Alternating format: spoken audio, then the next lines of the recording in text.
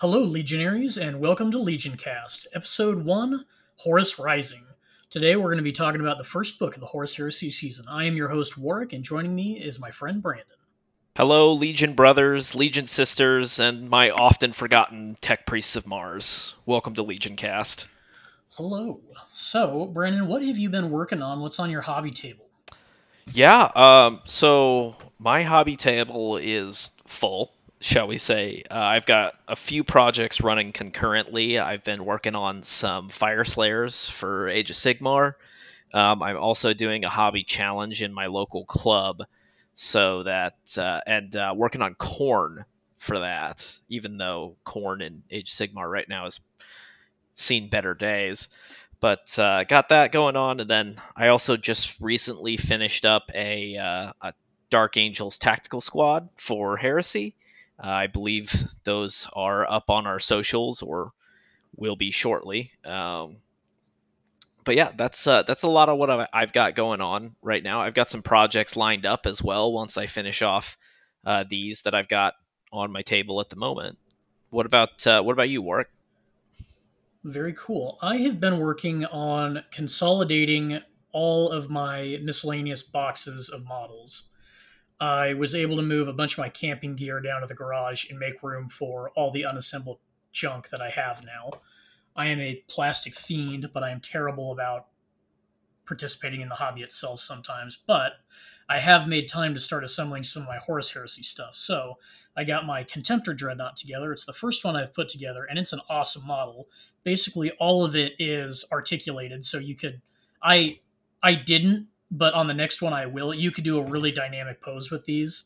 I think it's just an amazing model. I built mine with the Power Claw, grav gun, and the autocannon, and the Carapace missile launcher. So it's a really mean looking model. It's very detailed, even though it's just plastic. I really like it.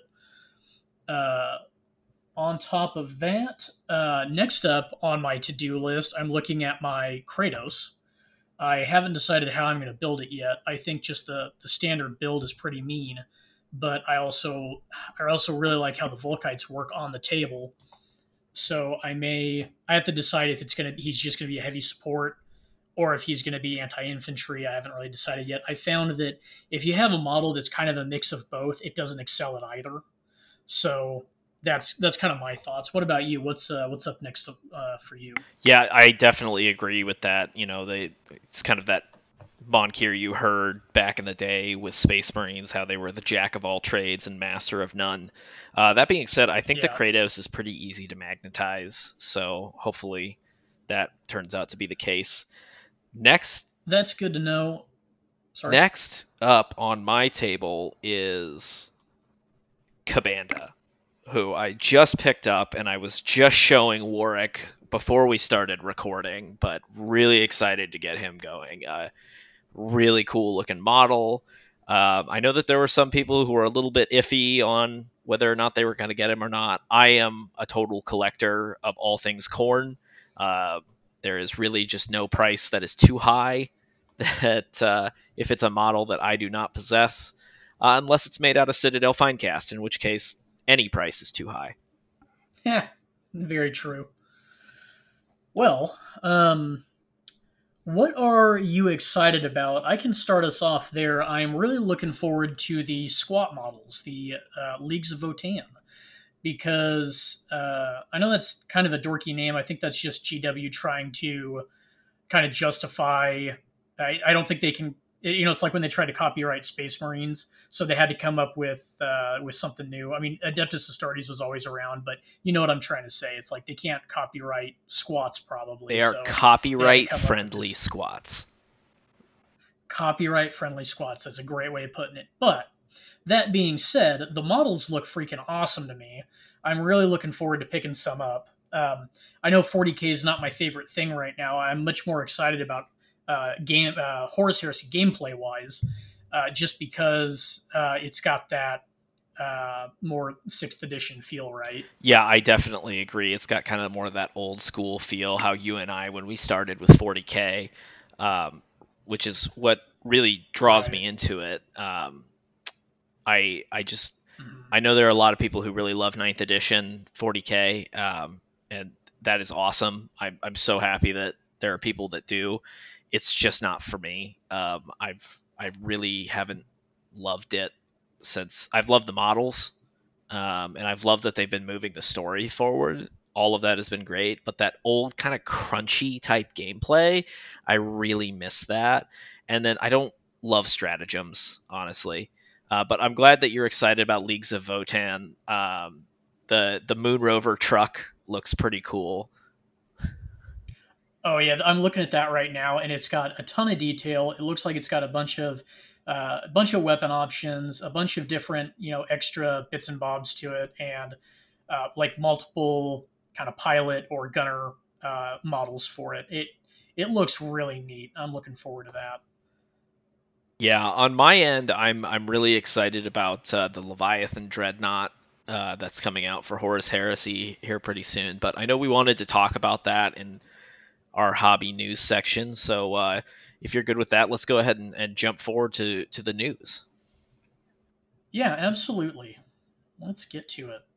The So the Leviathan Dreadnought model looks really cool. The new plastic model that they're previewing. Um, but as we found out, it looks like they're going to do two different boxes for it, a ranged variant and a melee variant, instead of just one model with multiple options. So if you want if you want options for either one, you're gonna have to buy both, basically. Yeah, So I find that really annoying when GW does stuff like that. Um, from what I've been told, it's somewhat easy to magnetize, which to me, I am all for GW building kits that are magnet friendly. Like Waric and I talk about this all the time when we're selling people on Titanicus, on Adeptus Titanicus, because that's one of our favorite games. But the fact that you can buy a Warlord Titan and you can the magnets just slot right in. There's no green stuff. There's no drilling. You just got to get the right size magnet, plop it right in, and then you have a fully magnetized Warlord Titan. The Reavers and Warhounds, a little tiny bit more work, but still very magnet friendly. And I just wish that they would fully right, lean into that, and I would feel a lot better about buying an $80 dreadnought if I knew, okay, I get the initial high startup cost. Hell, even charge more. I don't care. Um, but if I just include that ability for me, if I do a little extra work from a hobby perspective, that it's going to save me money in the long run. Because if you don't, that's how I lean. That's why I'll lean into 3D printing some bits or stuff like that. I have no problem with 3D printing. I don't love people who 3D print their entire army. It's just not for me. Um, right, but if I think that there would be a lot of success there for GW if they would just lean into a little more customization among their models. So something like this where they have a one that has all the ranged weapons and one that has all the close combat weapons. That to me feels like a cash grab, and I'm not here for it. right. Or even just selling. Do you like they did the Forge World variant where you'd buy the body and then you would have the option to pick up the like just sell a weapon sprue. It's that easy. Seems like that would save people a lot of trouble. Yeah, and I agree definitely is that's actually another question I have is so I have the Dark Angels Leviathan Dreadnought. When is this new plastic one? Are the arms going to be compatible? It. I know with the Contemptors, they quit making the resin arms. So I would love to get that Dark Angels Contemptor with all the heraldry across it because it looks super cool. Right, But is it compatible with my plastic Contemptor? I don't know, and that's really holding me out of the purchase. I could probably find out, obviously, but it's right. something I'm So concerned about. I'm in a similar boat because there's the Ultramarines Contemptor with all the heraldry on it, but I have no desire to pick it up right now because, like you said, they don't make arms for it anymore. So if the pieces aren't interchangeable, what's the point? Yeah, I definitely agree, and I've seen some people who they've done it, but while I, will do some extra work on my hobby, I am not going to sit here and be like I'm an expert with a hand drill and with green stuff and making all of these magnets work in crazy ways. There are some kits that have been designed before, and I know you know what I'm talking about, where it is just downright unfriendly to magnetize. Looking at you, Imperial Knights. Oh yeah, I was gonna say that because I went to try and magnetize mine, and it was I I could have put more. I haven't even finished it yet. It's been on a shelf for years now, but uh, I went to magnetize it, and nothing would slot the way I wanted it to.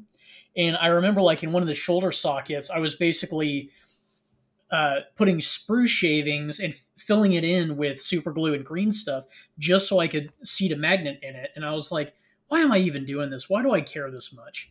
At this point in the amount of work I've done, I'd be just as happy gluing the arms on and calling it good. Yeah, I definitely agree with you there. So we saw again. I'll bring it up again. We saw with Titanicus where they seemed like they were kind of going a different route and making things more magnet friendly. We got to look into this Leviathan Dreadnought more, obviously, but I would love to see them go in a Right. direction. Hell, you're a $1 billion company or pounds, governor, but the you could sell your own magnets. You could make a kit that says, hey, magnetize your Imperial Knight with all these magnets that you're going to sell for way too expensive, but you could do it. Right. And I know we don't like griping about the hobby all that much. It's it's whatever. I'm a fan either way. The prices don't. I'm not real happy about the price is what I'm trying to say, but it has not dissuaded me from the hobby yet. I think that their quality is without question model wise. I mean, we're to this day we're getting some of the best models they've ever made. Prices be damned. So I mean, how much can we really complain about it? Yeah, and I agree completely. It hasn't gotten me out of the hobby, but it has gotten me to cut corners. Um, so they sell. I know they sell their dark. They do it for all the legions in Horus Heresy. They have the shoulder pads with the Legion heraldry on it. Now I enjoy a good narrative game, especially for 30K. It's my favorite era and area of lore that Black Library does. That's why we started a podcast about it. But if you're going to charge me $20 to get 10 shoulder pads, I've got 80 Mark 6 Marines. I'm just going to find a buddy with a 3D printer because the files exist. So that's money you're losing out on that you don't have to lose out on. And I completely agree with you. I want to be positive. We are seeing amazing models. We're seeing great rule sets.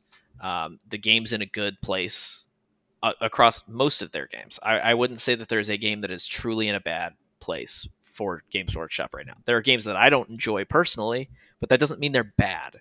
Uh, Right.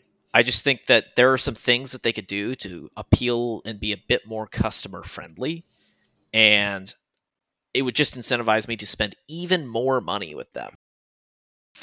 Right. And I ran into the same thing shoulder pads wise because I was looking at what it was going to be like to get the shoulder pads for all of my tactical marines, and I just said there is no way I'm buying these Forge World ones. So I went on the good old internets and I found just just 3D printed Ultimas that attach to the shoulder pad itself. It's not a whole shoulder pad, and I got like 100 of them for I think like $30. So yeah, that's got me sold. I think it's much more friendly to the average customer. So I don't know. It seems like aspects like that, Games Workshop really does lag behind. For it, what they're doing seems to me to be counterintuitive from a marketing standpoint because they're not always appealing to the customers. Does that make sense, or am I speaking No, nonsense? I definitely agree. And I agree with you completely 100%. For those of you who hear the crackling, that is Waric opening his shoulder pads or his Ultima symbols. Um, that is not anyone opening a candy bar. Although that sounds pretty good right now. That's my bad. I didn't think it would be that crackly, but bubble wrap. No, no problem. I think we've probably ranted about magnets and 3D printers enough. Should we go ahead and move into the meat of the podcast here, which is Horus Rising, the book, the first book. Yeah, the first book. I'm really looking forward to getting into this. Uh, it is an amazing jumping off point for the galaxy as a whole. So, Well, let's take a quick break and then we'll get into it. absolutely, we'll see you there.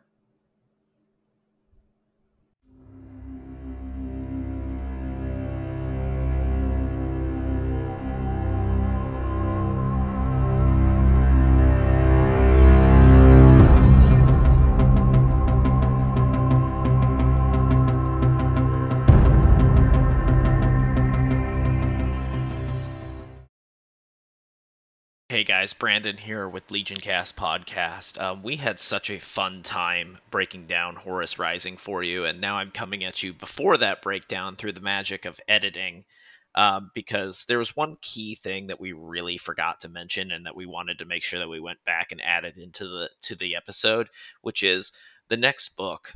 We are going to be moving from Horus Rising into False Gods by Graham McNeil. Another great book. But we just kind of got so into talking about Horus Rising that we forgot to let you guys, the audience, know about that. So wanted to come back here and add that in. So we're looking forward to you guys joining us in the next episode after you enjoy this one. Thank you.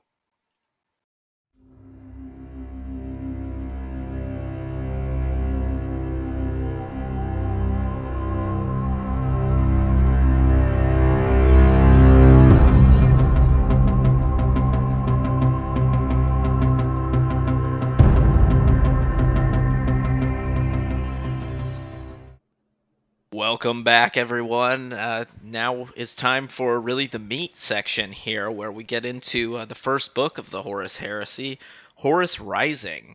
Yeah, this is a great starting off point for the series as a whole, not just 30K, but it really sets a lot of groundwork for 40K. And Dan Abnett, the author, does a great job of really painting a picture of the whole universe. So you get a lot of bits and pieces here, foundational characters that make decisions that affect the rest of the galaxy for the next 10,000 years. Yeah, I think it's a great way that you put it, that it lays a lot of the groundwork for what we know in 40K. Um, and for people who are not familiar with the 40K lore, who are really just joining us, and this is their first dip into, the Warhammer universe. First off, welcome. Second, this if you're a history person at all, you may have heard of World War I referred to as the seminal tragedy of the 20th century, and that's what this is. That's what the Horus Heresy is to the Warhammer universe. Everything 10,000 years down the line in Warhammer 40,000 can really be drawn back to it is the way it is because of what happened at this time. For this civil war that really was only a couple of years long, it's not a very long event, but it is so shaping to the galaxy of this universe. So, Warwick, why don't you kind of give us a quick synopsis of, kind of talk about, when we get into the book, it talks about the Great Crusade and the Emperor of Mankind. Can you give us a quick rundown of what those are, for someone who's not as familiar with the setting as we are? Right. So, over the course of time, humanity developed into a spacefaring race, and they launched off into all the different corners of space at the peak of their sophistication and culture. And gradually over time, so many of these colonies were eventually separated by time, distance, and the big one is what they call the Age of Darkness, or Long Night, or Old Night. Sorry. So Old Night was this galaxy-spanning cataclysm that cut off communication, transportation between many of these far-flung colonies. So as time passes, Earth, or as they call it, Terra, in the in the universe, a man comes along calling himself the Emperor of Mankind, unites the warring factions of Earth, and eventually launches what he calls the Great Crusade to reunite the lost fragments of humanity. Old Night falls, returning humanity's ability to, reach out amongst the stars once again. And aiding the Emperor in this process are these legions of bioengineered super soldiers called Space Marines, or the Adeptus Astartes. Each one of these legions, 20 legions, but we only know of 18, are founded on a genetic template founded by the Emperor of a modified clone of himself. So the Emperor effectively has these 18 sons that then found their own legions, but the Primarchs get lost right at the dawn of the Great Crusade. So over the years, I think it's about 200, 300 years of great crusading, the Emperor eventually finds his lost sons and reunites them with his legions that then effectively conquer the entire galaxy. And, as they find out traversing the stars, the galaxy is just a nightmare place to exist because it is overwhelmed with hostile aliens, these malignant powers that are more than willing to subjugate, destroy, enslave anything they come across. So humanity has a heck of a time reuniting their lost colonies. So, they'd turn up to some planets and they'd be greeted with open arms saying, oh, you're the ones that, you spawned us, we're the fruit of your loins and all that. But some of them would be in total denial. And that's where we kind of open up on this book. So the expedition that the War Master Horus. Yeah, and I think that one thing before we jump into the first chapter of the book, which great summary of where we've been and how we got to the start of the book, Waric, thank you. But when we just say that the Emperor of Mankind is a man, we're being a bit loose with the way that you or I or our listeners would think of a man. The Emperor is 10 feet tall. He has psychic powers. He's the most powerful psyker in humanity, which psychic powers are a thing that exists in this universe. He is just this, in every aspect of himself, larger than life concept. And that's going to be important as we get into and dig into some of the things that happen in this book. But that's something to keep in mind. And the other thing to keep in mind is that these genetic clones of himself, his sons, if you will, and I use quotes because that's a bit of a hot topic among some of the Primarchs as they're known.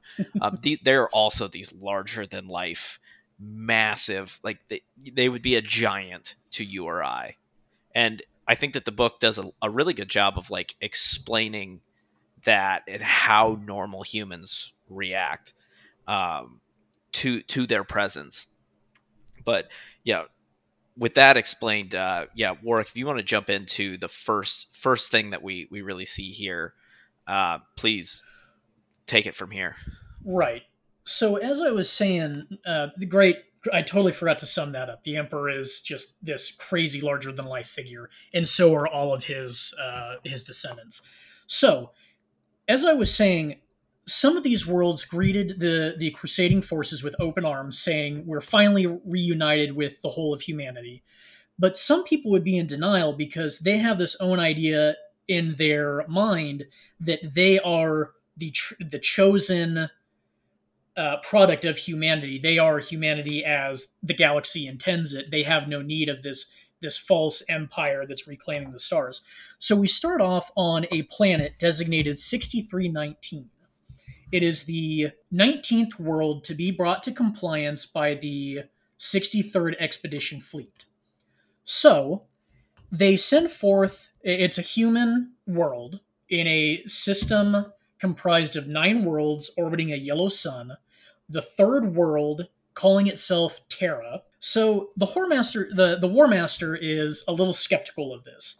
He sends forth an envoy to the Emperor of Mankind. I use quotations there, saying, we are the true legions of humanity.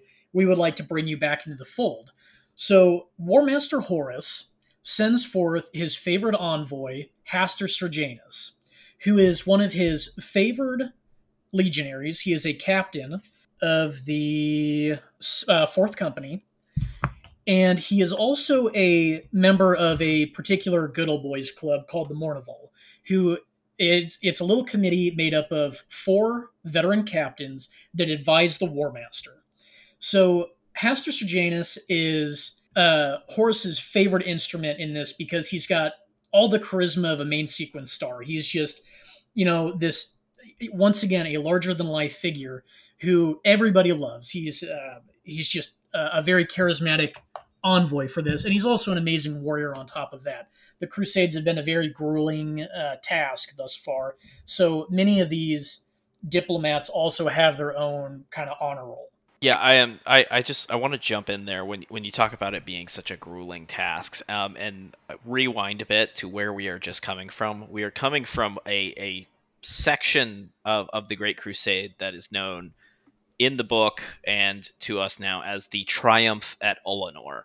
And that is where the orcs, because there are orcs in this setting as well, their kind of main empire was really broken by the Emperor at Ullanor. And it was this massive triumph. There was, I think, like 9 legions there. Very huge affair. And at this point, the Emperor announced, I am retiring from the Great Crusade. You guys, my sons, the Primarchs, can pick it up from here, but you need a leader. And for that, I am going to pick my favored son, Horus, the head of the 16th Legion, the Luna Wolves. And I'm going to name him War Master of the Great Crusade. Y'all have fun. I'm going back to Terra. Don't call me. Exactly. So Horus has been War Master for about a year now. And this is there have been some skirmishes between the Triumph at Ullanor and this test at 6319. Nothing grueling, basically skirmishes. Now 6319 turns out to be a pretty tough nut to crack because Horus sends forth his envoy. They get to the throne room, and the false emperor there decides that Hastur Serjanus doesn't offer correct fealty to him and has him hacked down in the throne room. Now, Horus is pretty livid about this because, Sejanus is one of his favorites. Not, he's everybody, the way they write it in the book, everybody's Horus's favorite. That's just how it is. But there's a special place for Sejanus in Horus's heart. But instead of completely losing his cool and glassing the planet, he sends a second envoy. Well, the second envoy only gets about halfway there before it gets shot out of space. So they launch the invasion, and it is a real slobber knocker. They land several companies of Space Marines, and they land like 6 Legio Titans. And the Titans are these gigantic war machines that they're bigger than skyscrapers. They level whole cities. They're super mean. Yeah, and we're gonna get some time with the Titans as we move on through this novel series, and it is some of my favorite writing in the series is when we get behind the princeps of one of these just gods of war. Absolutely. So this is where we start getting really introduced to characters. Like, we've got a little bit of backstory on Sejanus, but unfortunately he's gone. I would have liked more stories with him.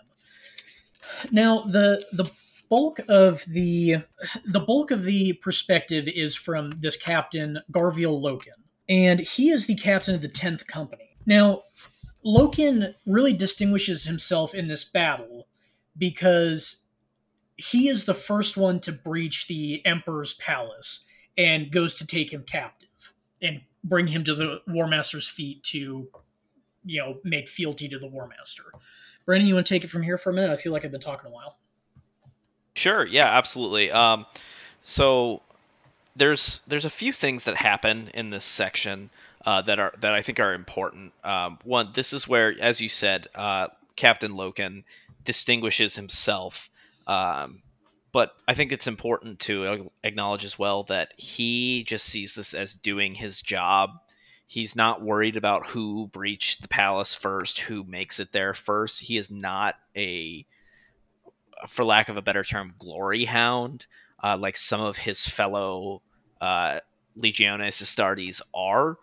But then he gets up to the throne room and he finds the false emperor there who asks to surrender to the War Master directly, in which he passes this request along.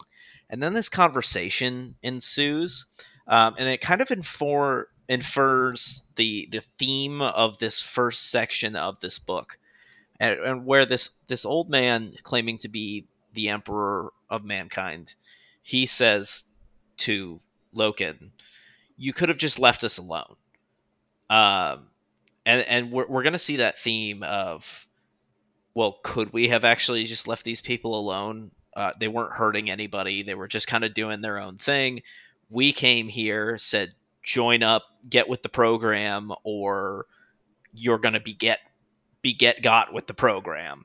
Yeah. So it's a really interesting conversation that they go through, and I think what's most important is this kind of turns this key in Loken's mind, because Loken is the main character of this story. The Horus Heresy is about Horus and it's about the Primarchs, but for the most part, it's told from the perspective of these soldiers in these legions. But it turns this key in his mind of, why are we actually doing this? Like, what is the purpose other than it is what we have been ordered to do?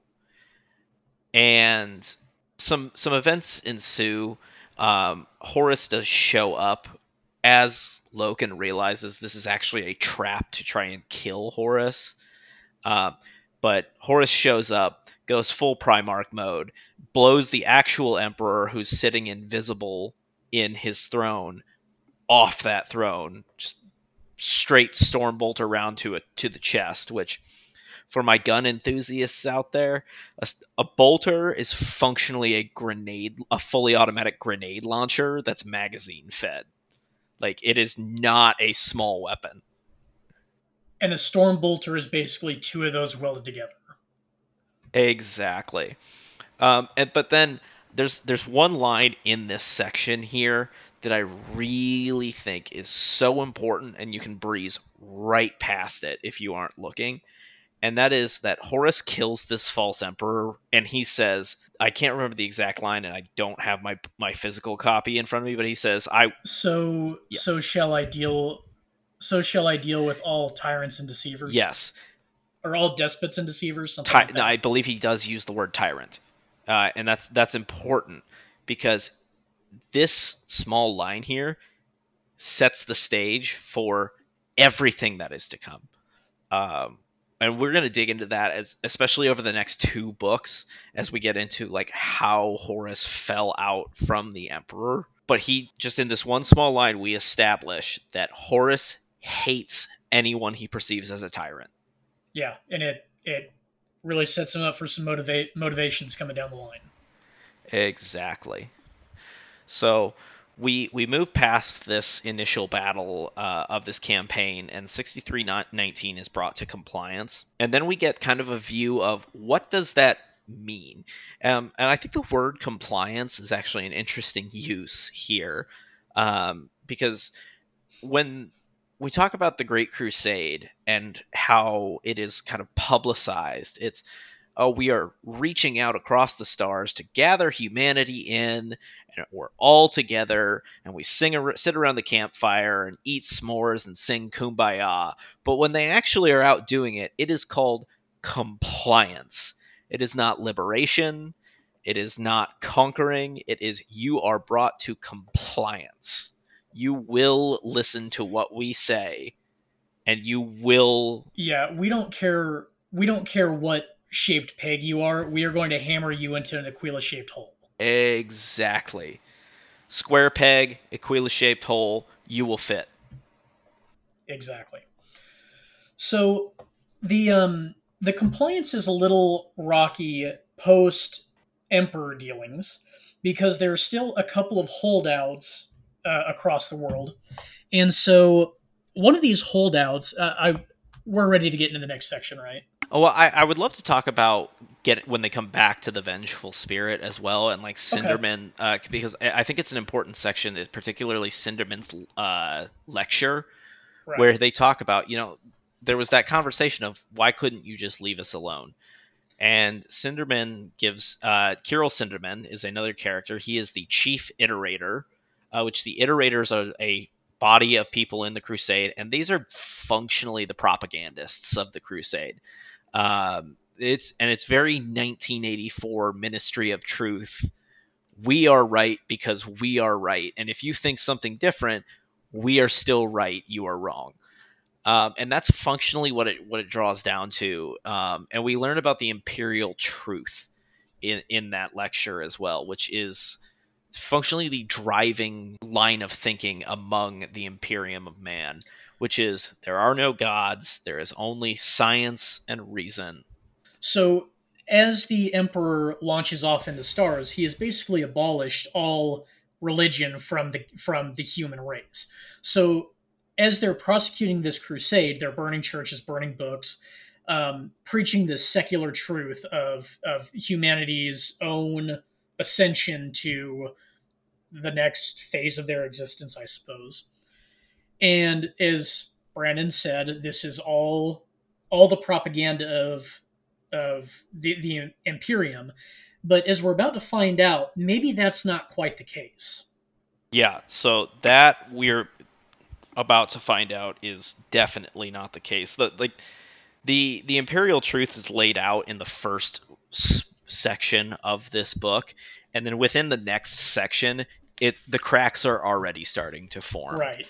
It happens that fast, and the only other thing I think before we get into the next section, we get some more close up time with Horus. Loken is asked to take Serjanus's place in the Mournival. He's asked for this to do this because he's such a straight up and down guy. He's not a glory hound. He's not. He doesn't really have his own agenda.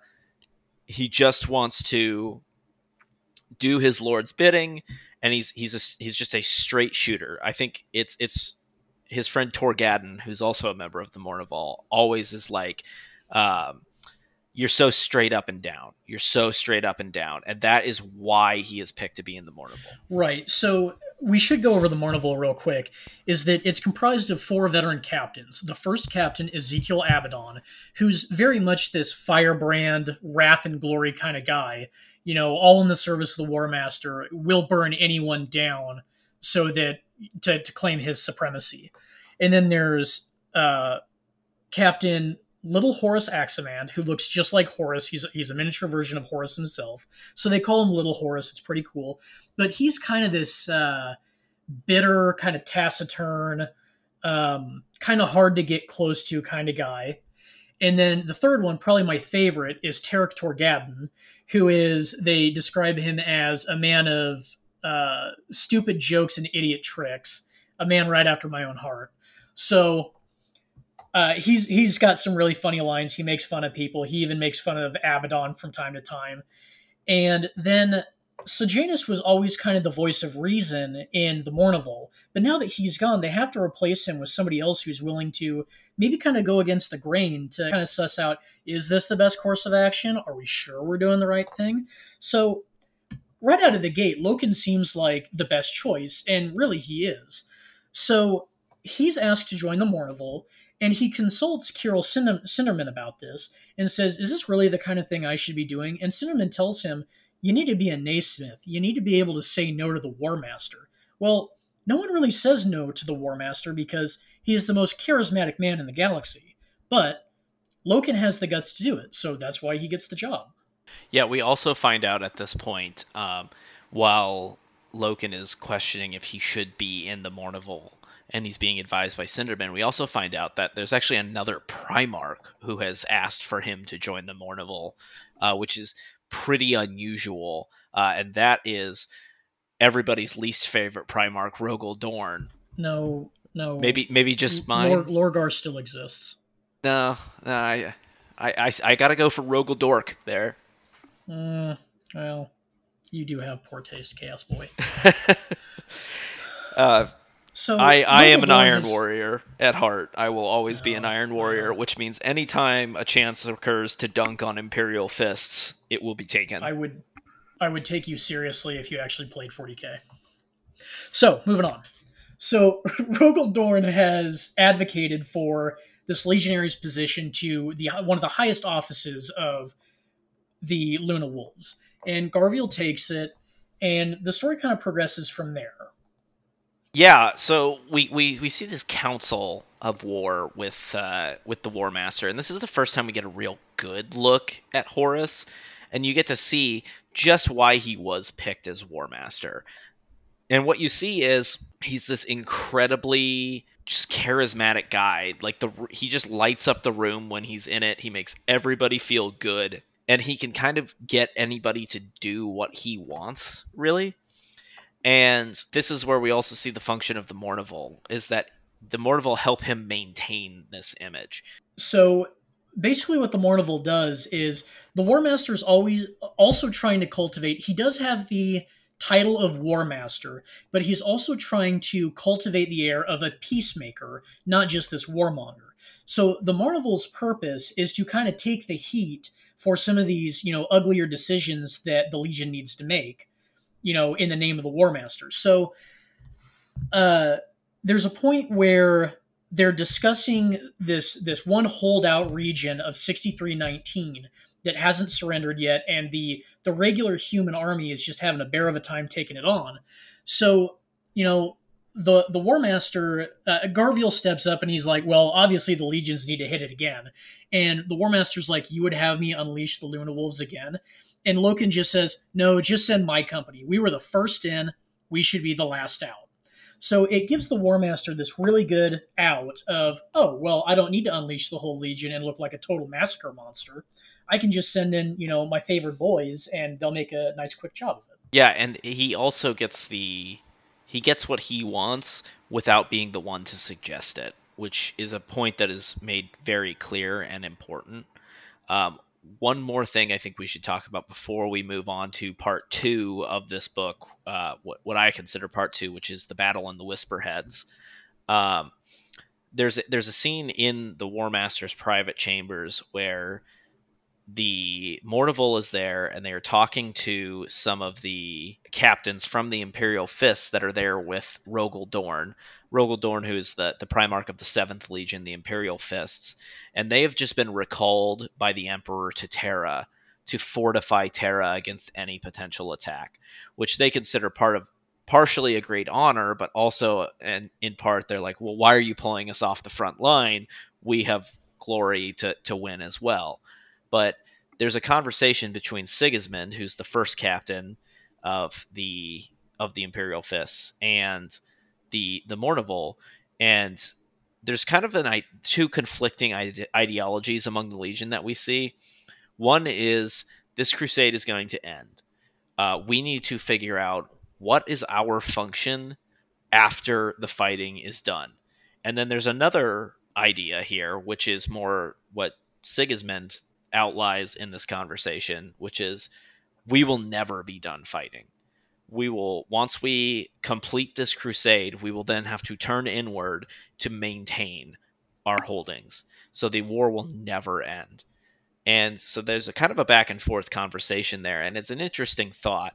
There's a scene on 6319 with a remembrancer who kind of plays out the same way, and he ends up getting his ass kicked by a bunch of Imperial Army troopers because he's kind of bad-mouthing the Imperium a bit, and they don't like it. So we forgot to mention the remembrancers. The remembrancers are civilians that have been dispersed to the crusading forces to document, remember, catalog all the achievements of the Great Crusade. So it's artists, poets, musicians, all the artsy fartsy types that make this kind of thing memorable. But they're not particularly well received with the legions because the legions are kind of a mind that, oh, these are just sycophants and lazy hangers-on and camp followers. They're just going to get in the way. So it's been a little sour. So when this remembrancer gets out into this conquered city and he drinks too much, he starts running his mouth to some garrison troopers there, and the troopers don't like what he has to say, so they damn near beat him to death. Yeah, and kind of the importance of that scene though is it's kind of talking about the same thing we're talking about between the Imperial Fists in this conversation and the Luna Wolves. I think that we've kind of hit that point, but the other major thing that happens here is that Loken gets to meet Primarch Dorn, who had requested him to join the Mournival. Again, this is a very rare thing. To win a Primarch's favor is highly sought after in the Legions, and the idea of having a Primarch's favor who's not your Primarch, who is from a different Legion, this is just damn near unheard of.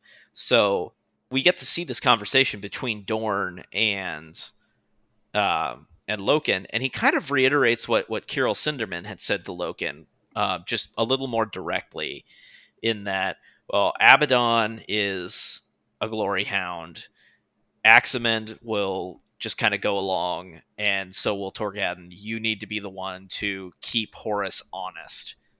And it's kind of a profound conversation here, because it just really cements to Loken, this is your role, this is what you have to do.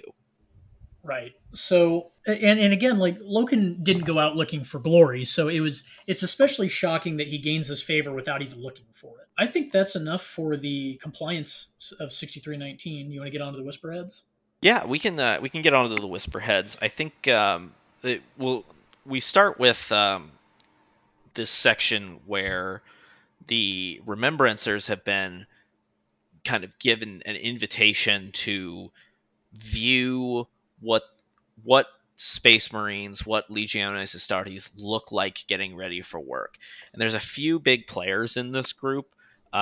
Really, one in particular. Cinderman is with the group, but the other big player is a Remembrancer named Euphrates Keela. Yes, thank you. And she's a photographer, functionally. And so it talks about she gets some great pictures of the 10th Company loading and getting ready to go down to the surface. It even talks about, like, she's going to become incredibly famous for these pictures. But then they get the go-ahead that they are also going to be allowed to go down to the surface. So there's a pretty significant picture in that moment, and the getting this invitation, the guides on this embarkation ceremony say, you can't take pictures, you can't record video, anything like that. But Euphrates, they're just taking pictures, and when she gets stopped, she says, "I'm a photographer. What did you expect me to do?" So she kind of kicks in the door of, I need to go against the grain. That way we can actually see what's going on in the Great Crusade, and that kind of gets her in trouble down the line, I think. So the 10th Company makes planetfall, and they are set to storm this fortress called the Whisperheads. And it turns out that the Whisperheads have this cultural significance to the people of 6319. It is something of a seat of religion to them. Yeah, and as we're making this fall, the Legionnaires start to notice that there's something going on with their Vox, which Vox, if for those who don't know, Vox is an actual thing. It's voice only transmission. It's a radio. But they start hearing this whisper almost that they can't quite pin down and they can't trace, that says Samus is coming. Samus is the man next to you. Samus will gnaw your bones. Samus is here. So Garviel tells his comms tech, like, we need clear comms, you need to clear this up. And it clears up just long enough for Loken to catch all of this. And he's like, well, that's probably just a terror campaign meant to unnerve us. Joke's on you, Space Marines know no fear. So 10th Company makes landfall. They rendezvous with the army that's just been getting massacred trying to take this fortress. And realistically, the Astartes have no trouble taking the fortress. But as they are taking this mountain stronghold, they find all these little shrines. And they're not really sure what to make of it because, as I said, the Imperium's totally secular, so they're just like, burn it down. Meanwhile, the Remembrancers are back at this nearby village, and they're kind of looking around, and they're looking through some local texts of what's going on here. And there's a moment where one of the Remembrancers says, "Oh, Samus, he's just this local legend. Turns out one of the ancient emperors did battle with some ancient devil and imprisoned him here in the mountain." And Euphrates Keela is there and says, "Oh, well, I've been hearing that the whole time." And this other Remembrancer just says, "Oh, well, we've all been hearing it." She's like, "Yeah, but I'm not wearing a Vox." Cuts back to the Yeah, it's she's talking to Cinderman at this point. Cinderman's the one who found out what Samus was. But yeah, it's you kind of get really unnerved right there where she's just like, I've been hearing that I'm not wearing a comm bead. I have no comms at all, but I've still been hearing this, and you're like, something's going on here. right. That's when the other shoe kind of starts to drop for everybody. Now, the overall compliance of this, or the conquering of this enemy fortress, goes fairly well up until the very end. Well, while Garviel and a couple other squads are mopping up, he gets a transmission from one of the squads that reached like the deepest part of the fortress, and it's from this veteran sergeant who Xavier Jubal. Xavier Jubal, who is a little sour with Loken because Loken didn't give him a certain promotion a couple weeks ago. So Xavier Jubal calls him and says, "Garvey, you have to get down here. You have to found it. You have to see this. I found something." Garvey's like, "Well, what is it? Why can't you just tell me?" And he says, "I found Samus. Samus is here." So Garviel and a squad immediately make their way down there. And all of Jubal's squad are missing. He's a veteran sergeant. He's got his own very famous squad, Hellbore Tactical Squad. Well, the rest of Hellbore are missing. And Loken's like, "Well, what's going on here? What are you doing?" And after a little bit of dialogue, Jubal just loses his mind and starts killing other Space Marines. And up until this point, that has never happened before. The idea is totally absurd. Why would an Astartes ever fight another Astartes? But I imagine it's like this where I cannot move because this is just such a ludicrous idea to me that a brother Astartes would turn on his own that I could not move. And as we find out, Samus really is the man beside you. So effectively, Jubal ends up killing almost an entire tactical squad, and in a very vicious one-on-one duel with Loken is able to actually subdue and effectively kill Xavier Jubal. So No, he does kill him. That's he important. That's an important detail. He he kills him. runs him straight through with a power sword. A power sword is an energized blade that, it's a lightsaber, but it's all sorts of other things too. It's a physical sword. It disrupts molecules. It's a physical sword with a power field. So Loken kills him and almost loses his body over the edge, but he pulls him back up, and the remaining tactical Marines are able to bind him up with climbing cable, or bind this body up with climbing cable, because they don't know what to make of the situation. So Loken is understandably shaken by this whole ordeal. So he calls for the voice of reason itself, Kirill Sinderman, because he's the prophet of secular truth. So Cinderman and a couple of the Remembrancers show up, and Cinderman's trying to talk Garviel through this, but on the way there, Cinderman and the Garviel asks a very important question here. He asks, "Are there demons?" are their spirits, and Yes. Cinderman is kind of like, "Well, no, there can't be. We live in a scientific world. This has to be something else." So he kind of starts to do a little brainstorming here. What could this possibly be? And he says, "Well, it could be some unknown form of biological weapon that we don't know about that turned this man's mind against you. It could have been, maybe some brutal form of psychic control or something like that. This clearly wasn't the option or the actions of a sane man."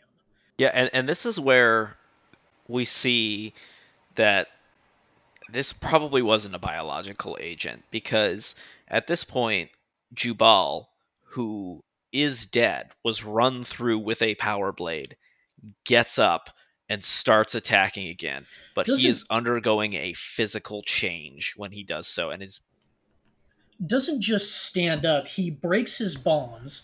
He lets out this horrifying roar, and he starts to expand and deform, and his plate armor, his Astartes plate armor, is starting to pop off of him in very violent ways. He throws Kirill Cinderman into another waiting Astartes who's trying to open fire with his bolter. There's a little bit of an exchange. I think Garviel gets batted into a wall, and there are a couple other Yeah, and, remembrance and there. that's One of the important remembrance too, step. is that in undergoing this change, first off, Space Marine armor doesn't just crack like it's made out of glass or ceramic or something. It is stronger than steel. So something that is putting enough pressure on this thing to crack it is an incredible force. And then on top of that, to toss these armored space marines, who I correct me if I'm wrong, Warwick, I believe they've said in some codexes or somewhere that like an armored space marine averages like 2 tons. Like they are heavy. I'm not sure on that, but they are certainly, because your average space marine's like 2 meters tall, and he's wearing hundreds of pounds of plate armor, weapons, power packs, stuff like that. They're not light. They're effectively a walking tank in this power armor, in this deforming, mutating, unspeakable thing is tossing them around like rag dolls. So one of the remembrancers that is there does a very curious thing. He steps forward and makes the sign of the Aquila, where you cross your thumbs with your fingers outward, so it looks like a double-headed eagle with its wings spread, which is the de facto symbol of the Imperium. And he says, "Be gone, demon." And the demon, shockingly, just bites his head off. It doesn't do anything. There's no power behind it. And this, it horrifically kills this civilian in front of everybody. And it's running up on Euphrates Kila when the Astartes are finally able to draw their bolters on it and just annihilate this thing with world-rending force. And later on, it says that they shot it to pieces into little teeny tiny bits, and they used a flamethrower to disintegrate everything else, leaving no trace of Xavier Jubal. Yes. And this is, as it is closing with Euphrates Kila, it is about to eat her. And an important part of this as well is that she was not in the room when the change happened. This thing got out of the room and was storming down a hall where Kila was. So she never saw the change. And that's important because when she is brought back, she is told this was a wild animal that they had that the defenders of the fortress had set loose. Nothing to see here. Don't misremember anything. Don't misremember anything. This is not Now, anything to remember, even worth reporting on. remember that Euphrates is a photographer. So in the heat of the moment, it's curious what your reaction kind of is because she locked up. She spasmed, she froze with her camera in front of her, which we come back to. Yeah, we do. But before we get there, though, we go back down to the village where Loken is now talking to Abaddon, First Captain Abaddon, and he is asking, okay, who saw this? Who actually was a witness? And Loken's explaining it. He's like, I have never seen anything like this in my life. And Abaddon says, we are sweeping this under the rug. This will not be talked about. I will be speaking personally to all the witnesses to ensure that they realize that they didn't see anything. And we're just this didn't happen. This could undermine everything we've worked for. This has to go away. And this is where we're joined by Horus. And keep in mind, I mentioned that First Captain Abaddon is a little bit of a firebrand. He's got a little bit of a temper. He's always willing to fly off the handle at the drop of a hat. So imagine a space marine that might be a half a head taller than a normal space marine, who has the longest honor roll of everybody except for the dearly departed Sejanus and the War Master himself. So Abaddon is effectively the meanest guy in the room at any given time. And he's about to go talk to a handful of civilians and other Space Marines and say, "You're going to shut up about this. We're never going to talk about this again." So anyone who has a recollection of this is going to have a lot of reservations before, ever wanting to talk about it again. Yeah, definitely. It is not something. Actually, drawing back to, I think it draws back to a part where we're on before the Whisperheads in the Command Council. There's a guy there who has never seen a Primarch, and Horus walks out, and this gentleman, or maybe this is after. Yeah, I am I getting think ahead you're of getting ahead of myself. yourself. You're But you're thinking of this yeah, isn't you important are. to the further part of the story in so much as Horus says to this guy, and we will get there. But he says, "Will you not bow?" And the guy says, "I can't." Like he cannot move. But this is what it would be like to have Abaddon come talk to these civilians of like this guy is so intimidating and he could kill you really at the snap of his fingers. So when he comes to you and says, "You didn't see anything," you did not see anything. There's no arguing the point. No, not at all. But And one of the earlier lines, going back to how charismatic Horus can be, or how intimidating, however you want to frame it, is somebody says to Loken, because Loken hasn't, up until he joins the Mournival, hasn't had a whole lot of dealings with the Primarch. Somebody tells him, "Look at his feet, because if you look at his eyes, you'll forget what you're going to say." yeah, I believe that's Torgadon. Yeah. Um, but yeah, so going back to the cabin in this conversation between Abaddon and Loken, Horus comes in and he's like, "Hey, Abaddon, go take a walk." Functionally, Go get a cup of coffee. yeah, exactly. And he sits down with Loken, and this is again where we get to see how charismatic Horus is. He sits down and imagine this 10-foot tall superhuman, larger than life, sitting down with again. This is another superhuman, but this is what we would be to to an regular Astartes. So again, larger than life to an Astartes, sitting down and comforting him and like paying attention and being really relaxed with him. But what he explains to him, So Horus does something. He's not just at this point in the book. He's not just a commander. He puts his hand on Garviel's shoulder and says, "Worry not, my son. I will soothe all your fears," or something like that. And he really does soothe Loken at this point, not as a commander, but as a genuine father figure, because that's really what a Primarch is to his legion. yeah, absolutely. And he takes the time though to really calm him down, and he listens to Loken and hears his telling of the events. And that's where we get this big revelation that the Imperial truth maybe isn't so ironclad Cut as and we dry. thought. Now they try to pass it off a bit here, but what we hear is that there are entities that exist in the warp. Now the warp we know is the interdimensional plane that is used for travel across great distances. Interstellar travel is functionally impossible without it. But what Horus tells Loken is there are entities that exist in the warp that seek to corrupt and destroy. And the way he explains it is this is just like any other Xenos, but they exist on a different plane of existence. And what he says to them is there are places where the barrier between physical reality and the warp is thin. And this must be one of those places. You had a weapon of the warp unleashed on you. That is what happened. Not everybody knows about these things, and nobody needs to know. And this is where we get a little bit of exposition about the Emperor himself, because Horus does kind of allude to, he doesn't really know why the Emperor left the Great Crusade, but he has a pretty good idea that Horus went back to Terra to try and gain some kind of mastery over the warp itself.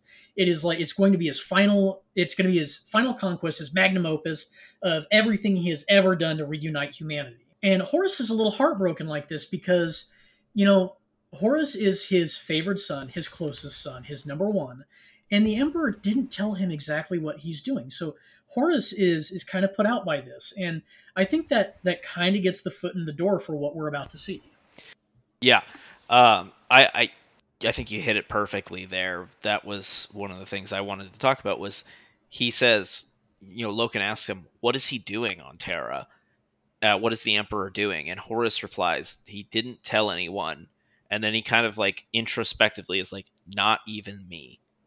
Like you can tell that he's wounded by this. He wants to know why he was left out of the loop. And with that conversation ends, and I think we can move on to the third part of the book. We are going to be way over the time we were originally shooting for. We said we were going to shoot for like 45 minutes on the book portion, and we're already at almost an hour. Oops. But anyway, so yeah, the next part of the story, which is the campaign on everybody's favorite planet, Murder. Yeah, it's the prime vacation destination for anybody in power armor. So we actually cut to a new cast of characters. We start off with a couple captains from the 3rd Legion of Astartes, the Emperor's Children. Now we have Captain Saul Tarvitz and his good buddy Captain Lucius. And they kind of represent I think Saul Tarvitz talks about how the two of them represent this bipolar nature of the Emperor's Children. They're a very different legion compared to the Luna Wolves. Now, Saul Tarvitz is what you call a file officer. He is very by the book. He has no aspirations to greatness. He just wants to be the best damn legionary he can be by the book. Lucius, on the other hand, is this arrogant, cocky glory hound with the sword skills to back it up. He is probably the meanest man with a blade in the galaxy, save any of the Primarchs. Or Garviel Loken, but we'll get there. Oh, right. We'll get there. Now, Murder turns out to be a heck of a time.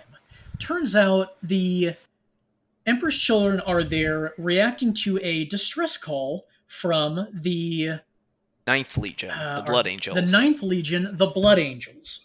So the Blood Angels are there prosecuting this campaign against a hostile Xenos race that they've never encountered before. Xenos are aliens, by the way.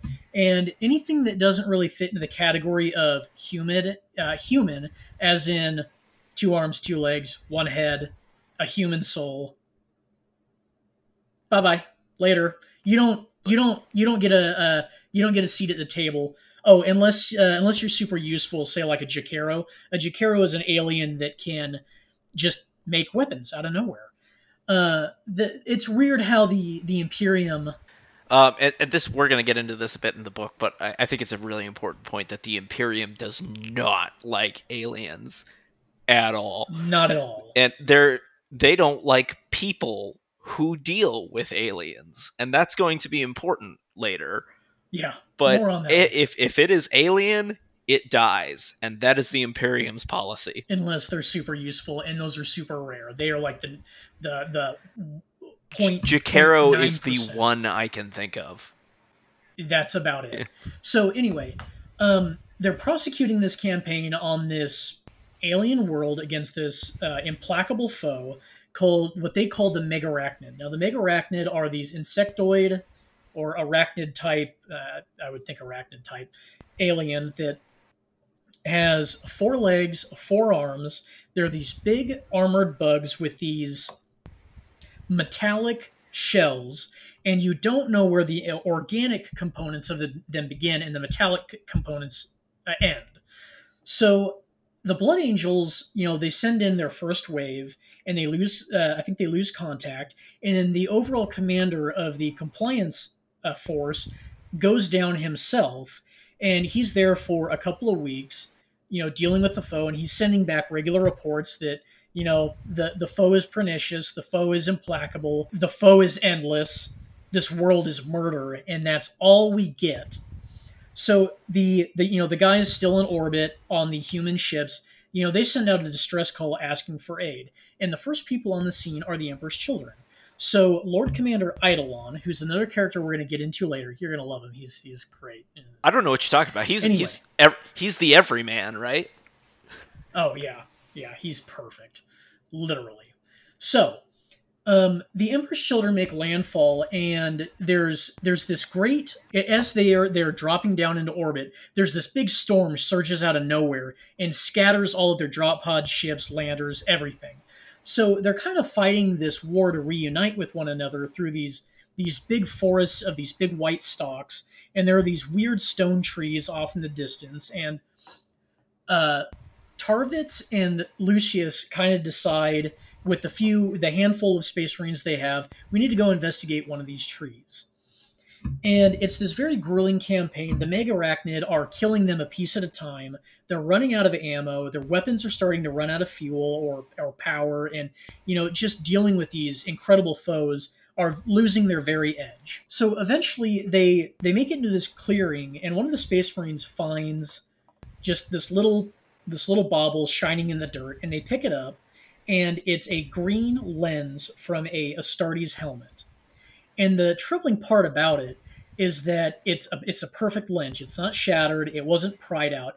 It's almost like whatever had it crushed the helmet around it and popped it out in a single piece. And they're kind of thinking that, well, Astartes' armor is damn near unbreakable. Whatever had the force to do that is truly terrifying. And that's where we really start to see the scope of this enemy they're fighting. Well, moving on a little ways, they come up on one of these trees to this horrifying event, and unfortunately, they find the rest of the Blood Angels. They are impaled upon these spikes, being devoured by this alien foe. And this is where we also see that the original single form of the Mega Arachnid that they had been encountering among the tree stalks is not the only foe. There's also a winged variant as well. Lucius is actually picked up by one and about to be carried off when he's saved by Saul Tarvitz, which Saul Tarvitz, I'm going to geek out here for a second. Saul Tarvitz is one of my favorite characters in this entire series. He is just awesome. He is just such a straight up and down good guy. He is a good guy. And he is a good guy among a bunch of not good guys. He gets about one of the best character arcs in this opening salvo of books. So absolutely, he, I think all the writers that handle him do a great job, because Dan Abnett's not the only guy writing the series. We're going to move through several authors, but everybody who handles Tarvitz kind of gives him the same treatment, and it's chef's kiss. It's great. He's always likable. And it's so amazing about it, because you see this with other characters that you'll fall in love with them with one author, and they'll be written by somebody else, and you're like, this isn't even the same guy. But with Saul Tarvitz, they just do it right every time. Yep. So let's see, where were we? They make it to one of the murder trees. We had just gotten to the stone trees. They get to one of the murder trees, and there are not just the bodies of Blood Angels. There are army troopers that descended with them, and worst of all, there are other Emperor's children. A lot of their forces have been lost to this terrible foe. Now, Tarvitz is pretty upset by this. He doesn't want to see his brothers lost to such ignominy. So, amongst his ragtag group, they gather all the debt charges they can, all the demolitions, all the explosives, whatever they can, and they're fixing to go out in a blaze of glory by just annihilating this tree and killing whatever comes up next. So they light off their debt charges and destroy this tree, and the whole while they've been here, there's just been this persistent storm cover. And as soon as the tree gets destroyed, the storm breaks. And at that point, they've all been separated by this comm frequency jamming. The comms come back online, and they get word from their favored Lord Eidolon. And so Eidolon and his bigger group are able to reconnect with Tarvitz and Lucius. And Eidolon is pretty upset by the poor showing that the Emperor's children have given during this whole ordeal. He doesn't really feel like his troops are up to snuff, or maybe he might be dealing with a little bit of guilt about leading them into this suicidal situation. Doubtful. Yeah, and I think it's important before we go any further, to really dig into who the Emperor's children are. This is a legion, and each legion has its own characteristics, but this legion in particular is a very proud legion, and it's talked about. Horus in particular talks about it about with Eidolon, in that they are very proud and bordering on arrogance. That was actually They are Torgadon. pretty aloof. Yeah, it's a conversation with Horus. Oh, okay. Sorry, I Yeah. was getting ahead. Mhm. I was getting ahead of myself. But yeah, you're right. Yeah, but so the idea that they have just dropped in and everything's gone to shit.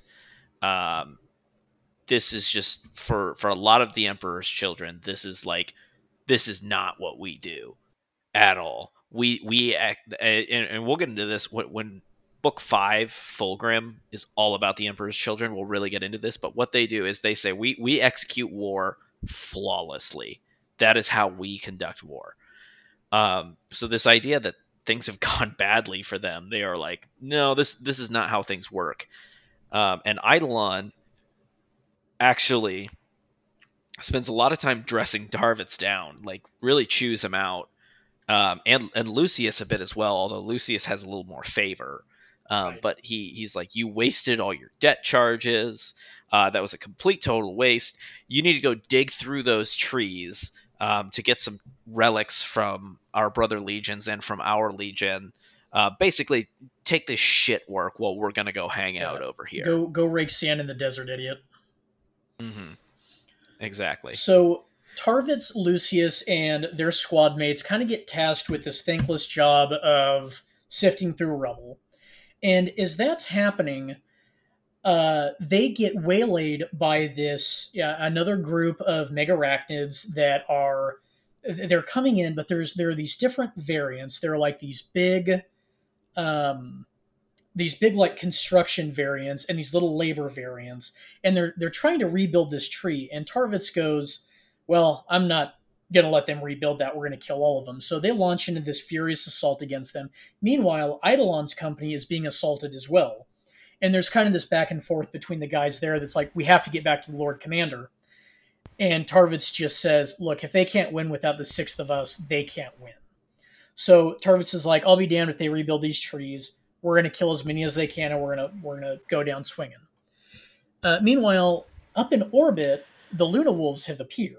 They're on scene now. They're kind of taking stock of the situation, and they're getting the readout of what happens. It basically what had happened. Before we get too far ahead of ourselves, I think it's important that when the Luna Wolves show up in system, they're immediately greeted by a beacon that is sitting on the edge of the system, and it's playing functionally music, and nobody really knows what. But Horus is like, "That's something weird. We need to figure that out," And and that's going to be important later. basically everybody up until this point has been like, it's untranslatable. We don't know what it is. None of our translations are working. And Horus is like, we can do better than that. Stick everybody on it. We're going to figure this out. So Yep. basically what the Luna Wolves learn when they get there is that the Blood Angels commander drip fed his force into this meat grinder.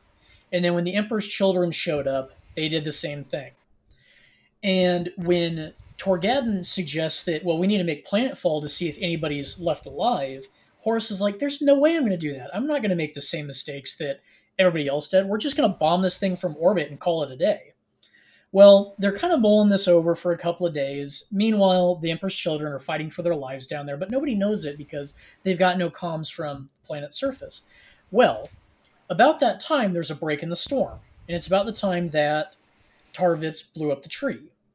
So, uh, deep range scans, Vox eventually picks up suit to suit transmissions. And at that point, Horus is like, Torgadon, you've got the spear tip. Go down to the surface, recover who you can, get out of there when you can. So Torgadon leads this heroic assault on the planet right as Saul Tarvitz is about to be cut down by a group of Megarachnid. Lucius is buried in a pile of rubble, about to get his head chopped off. Torgadon comes down like the wrath of God and saves all the Emperor's children. They kind of break the back of this assault, and they gain entry to the planet. They gain a solid foothold. Now, this is where there starts to be a little character conflict with some of the Emperor's children and the Luna Wolves, because Lord Eidolon shows up very peevishly and demands to know who's in charge. Well, Torgeddon doesn't like the sound of that. He's a pretty good humored guy, but I think he's got this. He knows when someone's screwed up and they need to be put in their place, and that's exactly what he does. Because even though Torgeddon's a captain and Eidolon is a Lord Commander, Torgeddon's just been given the authority of the War Master. He is the War Master's chosen instrument, and he says that in this situation. So Eidolon shows up and is pretty disrespectful. Yeah, basically, I mean, the sum of this conversation is that Eidolon walks over to Torgeddon and says, "Who the fuck are you?" And Torgeddon looks at him and goes, "Who the fuck are you?" Right. So they have this really neat exchange. I don't have it marked, but it's one worth reading. And Torgeddon just dresses this guy down because he effectively lost about a third of his entire force that he landed there for no glory and for no success. And he says to Eidolon's face, "The War Master thinks you've made some shit awful decisions here. And if it's up to him, your head is going to be on a pike." So, And importantly, he says, "Oh, and by the way, he's right up there." yeah, he's So here. Eidolon at this point doesn't know that the War Master's here, and when he hears that, he's like, "I fucked up." He doesn't. Eidolon will admit to nothing. He's far too proud of it, and his pride is certainly taken quite a beating from this dressing down he's getting, and maybe that leads into a bit of the animosity we see down the line. Yeah. Well, essentially, what happens from here, we kind of go into what I like to call montage on paper. Yes. But Sanguinius, who is the Primarch of the Blood Angels, he arrives because it was his legion initially that sent out the distress call. So he arrives to rescue his legion. He links up with Horus, his brother. The interesting thing to note about Sanguinius is that he actually is a man with wings. He has like angel wings growing out of his back. Literal angel. Yeah, he is referred to as the Angel. And he and Horus together begin this 6-month campaign where they just clear the surface of murder. And it's spoken about was glory is won all around. Lots of people are able to distinguish themselves. Even Eidolon is like, he's out of favor, but he's kind of working his way back in because they realize like this guy screwed up, but maybe he's not a complete idiot. This is where we talked about earlier the conversation between Torgeddon and Horus, where Horus is like about to call up Fulgrim and be like, "What the hell is going on with your legion? This guy's a moron." Why did you promote such an incompetent idiot into your upper echelons? Exactly. Yeah.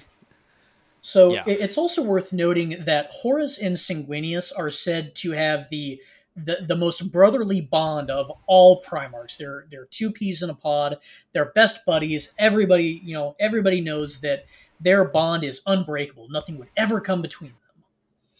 So Yeah. they have. I will say that Sanguinius is kind of that way with almost all of them. He's like among the Primarchs, he's like the one everybody likes. Yeah, everybody loves Sanguinius. He's everybody's favorite dude. Yeah. So the boys go on their little conquering campaign. They haven't really hung out since Olenor. So they're really enjoying their time together, as brothers do when they get to go do the things that they love, which is murdering bugs, I guess. They're there with giant magnifying glasses burning megarachnids in the sun. It's great. The only good bug is a dead bug. I'm doing my part. So I'm doing my part too. So they're having a good old time when out of nowhere distress beacons start sounding from the fleet. More ships have come into orbit of a make and model that they do not recognize. They don't fit any Imperial logs at all. So everybody picks up sticks, got to go back to the ships. And as they're getting there, they receive a single transmission in this melodic tone. Musical. Where have we heard that before? "What have you done? Did you not see the warnings?" And that brings us to part 4 and the final part of Horus Rising, where we encounter and have just encountered the Interrex, which is a subspecies of human that has been cut off from the rest of humanity for a long time. They are described as being very tall and lanky, and they speak in this musical tone. And what is the music called It's again? called Do you the remember? so they've in all of their transactions they have this subtone of music called the meterge. And so they have these meterge players, these instrument wielding men accompanying them everywhere. And this music, once you grow used to it, it has this like translation effect on everything you say. So it makes communication between different races very easy. But for whatever reason, these beacons that the Interrex left around Murder, for whatever reason, they weren't translatable by just regular Imperial humans. And I don't think we ever really get any exposition on why that is. But as soon as the Interrex show up, They dig into it a little bit of the Interrex can commune just through the Meterge. They don't actually need words to talk. okay, I must have missed that So bit. when they describe the Meterge, it's functionally language perfected mathematically is the Okay. way it's described. So they are speaking what they see as archaic language when they're actually dealing with the Imperials. But they keep the Meterge, and the Meterge, well, it does work as well to clarify things that you hear, but it also is its own language. Right. So they everybody doesn't open fire right away. They're actually fairly diplomatic about it. And what it turns out to be is this really, really bad misunderstanding of what murder really is. And as it turns out, it's basically a big nature reserve for this alien race that the Interrex had conquered, but they have this moral qualm about uh, genocide. So instead of just annihilating this alien race like the Imperium of Man do, they take away their capability of spaceflight and they put them on this nature reserve so that they have their own planet. The race doesn't go extinct and they're isolated, so they're not a threat to anybody. I wonder if they could have just been left alone. Yeah, and it's kind of a thing that we see with the Interrex is they believe that they live by a moral compass, um, that we don't have the right to exterminate a race from existence. Whereas the duality of that of the Imperium being like we're very comfortable with genocide, Right, because but it's a difference of perspective though, right? Is that any pretty much potential threat is worth destroying. yeah, and pretty much every Xenos species the Imperium has ever come across has been hostile, and that's made very clear up to this point. Of we haven't really met ones that we could have dealings with, and it's been decreed by the Emperor of mankind that we don't have relations with Xenos. Right, and this is where we see Horus kind of wrestling with his role as War Master. He's not really sure how to deal with the Interrex right away because they're human, but they're oddly separate from humanity as we know it because they exist by this different code of ethics. They've got this very bizarre um, evolutionary path that they've taken.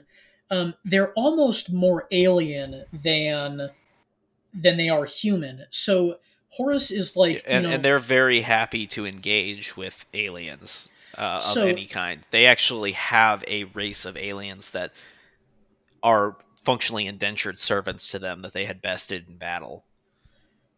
so The Kinnebrak. they had absorbed this Kinnebrak empire into their own after they had done war, because the Kinnebrak were kind of waning as a species, and they decided to have this mutual agreement that we'll be citizens in your empire, and we won't cause any trouble for you. We'll help you out. We'll give you some of our technology, and we get into a little bit of that later. But Horus is dealing with, like, do I make peace with these humans, as I quote, or do I make war upon our lost brethren?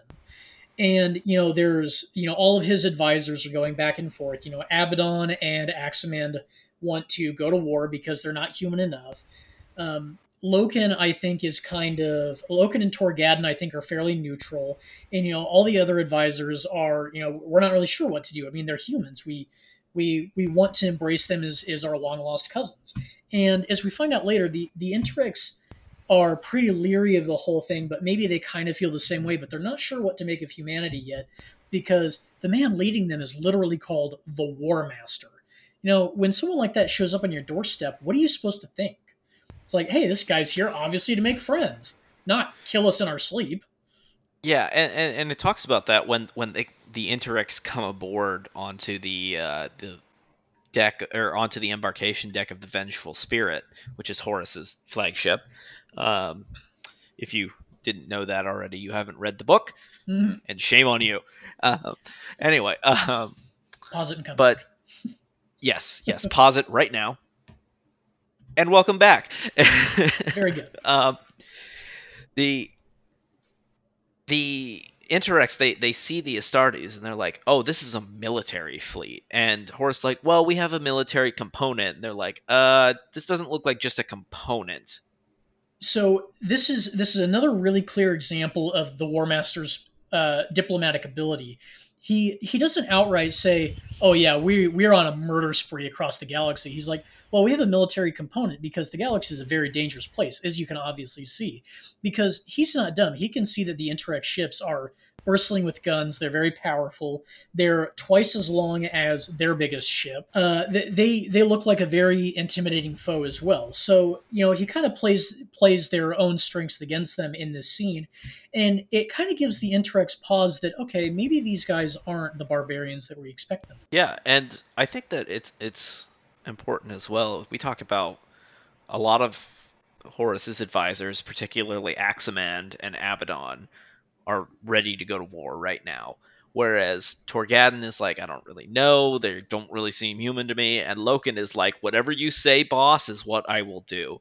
This is actually kind of one of the weaker parts for Loken, in my opinion, because, he's a straight up and down guy, and he's specifically not brought in to be a yes man, and right here he is just like, yeah, whatever you say, Dad. It really does seem like he's pretty indecisive in this point, but I don't know. I think he is also wrestling with the wrestling with the morality of, should we have been killing a bunch of aliens that were not leaving their own world? I mean, realistically, what use was murder to us? We can get we can get minerals and metals from any asteroid or any other planet. Why do we need to go sacrifice thousands of lives for another resource point, right? Yeah, and he's also still wrestling. It talks about there's a pretty big excursion as well. He is still wrestling with what happened in the Whisperheads with Jubal. He talks with Cinderman. There's a pretty big scene where he talks with Keela after he realizes. Am I getting ahead of myself again? I'll fill you in there. So a part that we missed is that Loken. So Keela made a video, or a data file for Loken of all the pictures she took on the embarkation deck of his first deployment after his appointment to the Mournival. So it's a very dramatic scene. So there are these amazing photos of the embarkation ceremony, but she gives that to Loken. But as he's looking through them one day, just on a whim, he notices that there's a sub file in this datapad that she's given him. And when he opens it up, it's this picture of the beast from the Whisperheads. But when you resolve the resolution, you can see trapped inside this beast is Xavier Jubal. And it's this earth-shattering realization that wasn't a wild beast, and she knows it. Well, Loken goes to talk to her, and she, it's very obvious that he's been removed, he's been on duties, he hasn't seen her for quite some time. She talks to him and says, look, I know that was not the action of a wild beast. I know that was a man. and I know you're lying to me about something, and I think I know what it is. I'll never say it. Delete those pictures, throw them away. I'll never look at them again. But there's something bothering her about this whole ordeal. Yeah, and she mentions, she says, I sent that to you, and I was in a very dark place, and like I had intended to take my own life, but I found the strength to get through this. And she keeps saying the Emperor protects us all. The Emperor sent you, his Astartes, and he watches over all of mankind. And Loken's like, yeah, I guess, yeah, sure, totally. But she's like, I made it through that dark place. I'm fine. I don't want to know what that actually was. Please do not tell me. I don't think I could handle it if I found out the truth. I don't want to know. So after, Loken kind of has a little trouble reconciling this because he's really questioning what Horus and Abaddon told him. He's wrestling with that, so he moves on. But after he leaves, we get a scene with Keela alone, where she pulls out a little chapbook, poorly printed, mass produced, and it's called the Lectitio Divinitatis. So it turns out that she is finding faith. Faith in what, you might ask? Well, there's this faction of the Imperium that believe that the Emperor's not just, a very powerful man. He is a literal god sent to shepherd humanity. So the Lectitio Divinitatis, proclaims him God and that humanity should worship him as a whole. And so Euphrates has found that the Emperor does protect in many different ways, and she's found this amazing faith that guards her. And so she's been praying to him this whole time, but she's not telling anyone. Yeah, and this is like a very frowned upon in mainstream imperial society thing. Now, you can kind of understand where these people are coming from.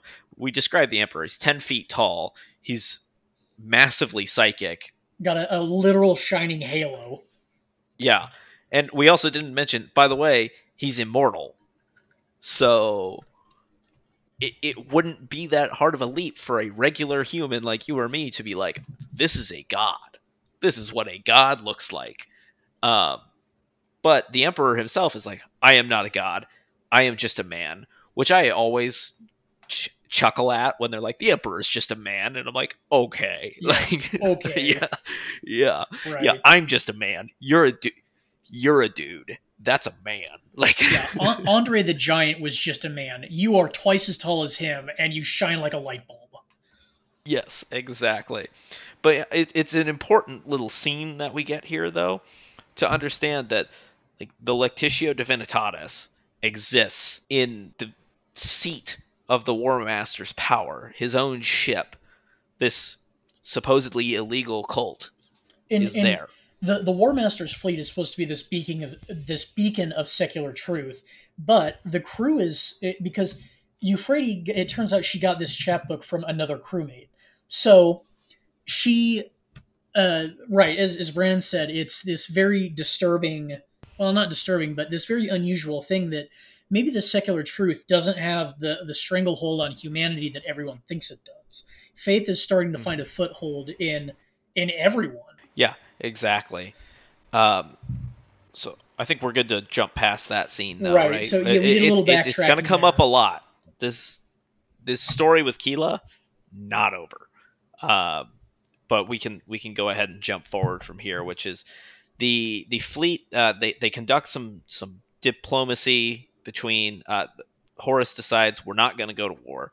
We're going to attempt a diplomatic end to this. We're going to open up talks.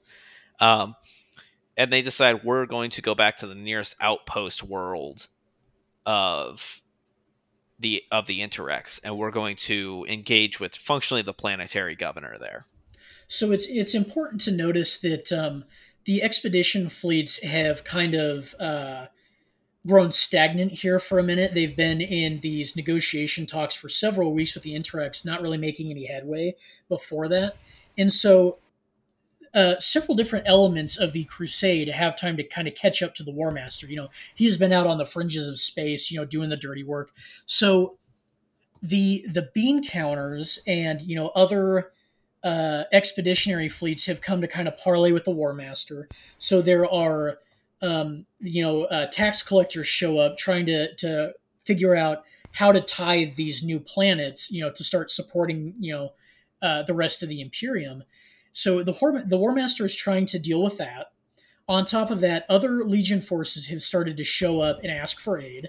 So there's like an Alpha Legion element. They're the 20th Legion that's asking for help. But the War Master's kind of leery on that because it's a very long, drawn out campaign. One of the main characters, a very important character that shows up, is Erebus of the Word Bearers. Now, Chaplain Erebus. Real quick, before another one, we talked about Alfarius that shows up, which they talk about a bit. One, I'm going to call this out because I'm, what Legion I play in Heresy, but an emissary from the Lion shows up. The Lion being the Primarch of the First Legion, who felt very slighted because he was the Emperor's first son to not be picked as War Master.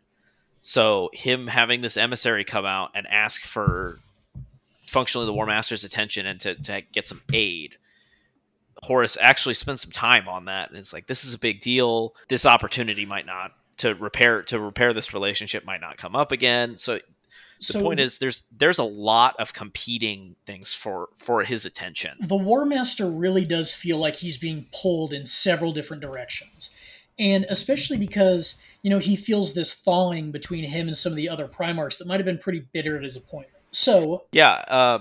And that is at the point where we show up with everybody's favorite shit poster, Erebus, and the first chaplain of the Word Bearers. You can tell he's one of my favorites. Oh yeah, he's great. Everybody loves him. He definitely didn't burn half the galaxy. So we're getting ahead of ourselves. That's a few episodes down the road. Yeah, we'll get there eventually.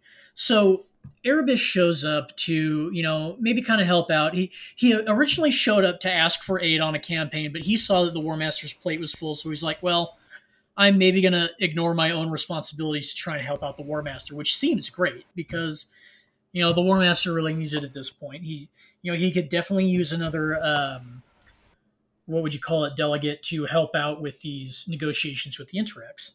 So moving on down the road, the War Master kind of decides, well, as much as it pains me, I'm going to send my brother Sanguinius, who kind of volunteered for the burden, to go kind of waylay the tax collectors and get them off his back for a little bit.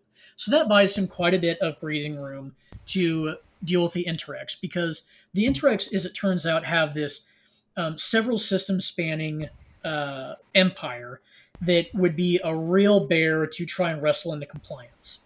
So the War Master really wants to take diplomacy as far as it can before resorting to any kind of war, which is pretty admirable. The War Master need only snap his fingers and get everybody on the scene to just completely level this empire, but it would put them out on several other fronts. Anyway, would you say Waric that he could have called for a muster? There could have been a muster. Yes. A muster. That's a joke again for another episode. We'll get there eventually. It's one of my favorites. Yeah. So, we get set up on this scene on this outpost world of the Interrex, where they're progressing a little more with talks, but they're not really getting anywhere. And the War Master's maybe getting a little frustrated. His entourage is certainly getting frustrated. Abaddon is just railing against these Xenos-loving weirdos. Like, why are we talking to these guys? They've got aliens in their mix. We need to just level them and be done with it. So he and Abaddon and Horus almost have it out, and Horus almost rips Abaddon's head off. He's so furious at his defiance. Anyway, they calm down and get to the negotiations on this Interrex world, and the Interrex let them into this place called the Hall of Devices, which functions as a kind of a museum and armory of weapons. And they're being showed like just these bizarre things, these devices of the Kinnebrak, which are this indentured alien race that we mentioned that's part of the Interrex.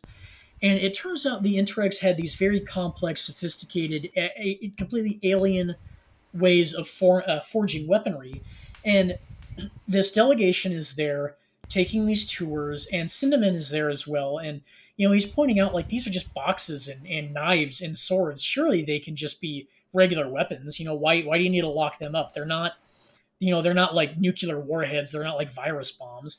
And the guide is kind of like, oh no, these are sentient weapons. When they're set upon a certain task, they become the very nemesis of the person they're set against. And they're like, Cinnamon's like, do you mean something like a curse? And they're shocked to find out that the Interrex take them completely serious. They're like, yeah, it's yeah, you could say it like that. That's exactly what it is. And Yeah, in particular, they focus. This conversation takes place in this hall, but they're kind of focused on one particular set of weapons, and it's these. Basically, they look like knives, and they're called anathanes, and that's what they're talking about with this sentient weapon. And they're really surprised because the yeah, like you said, the Interrex are just like, yeah, I guess you could call it a curse. Yeah, and they say that the Kennebrak have never been able to explain it to them in a way that made sense. And the use and the forging of them is strictly outlawed. There are no exceptions. The ones that they have now are on display for the rest of the time. They will never be used for anything again. So that's a little bit of foreshadowing. I wonder if that comes up later. So the delegations kind of trade places when the Interrex first show up. They're very diplomatic. They're all business, and the human empire of man is all hardware and warfare. So as time goes on, the Interrex kind of display their warlike side to try and seem more like humans. And the War Master doesn't show up in plate armor anymore. He's there in robes and furs, very much the diplomat of the times.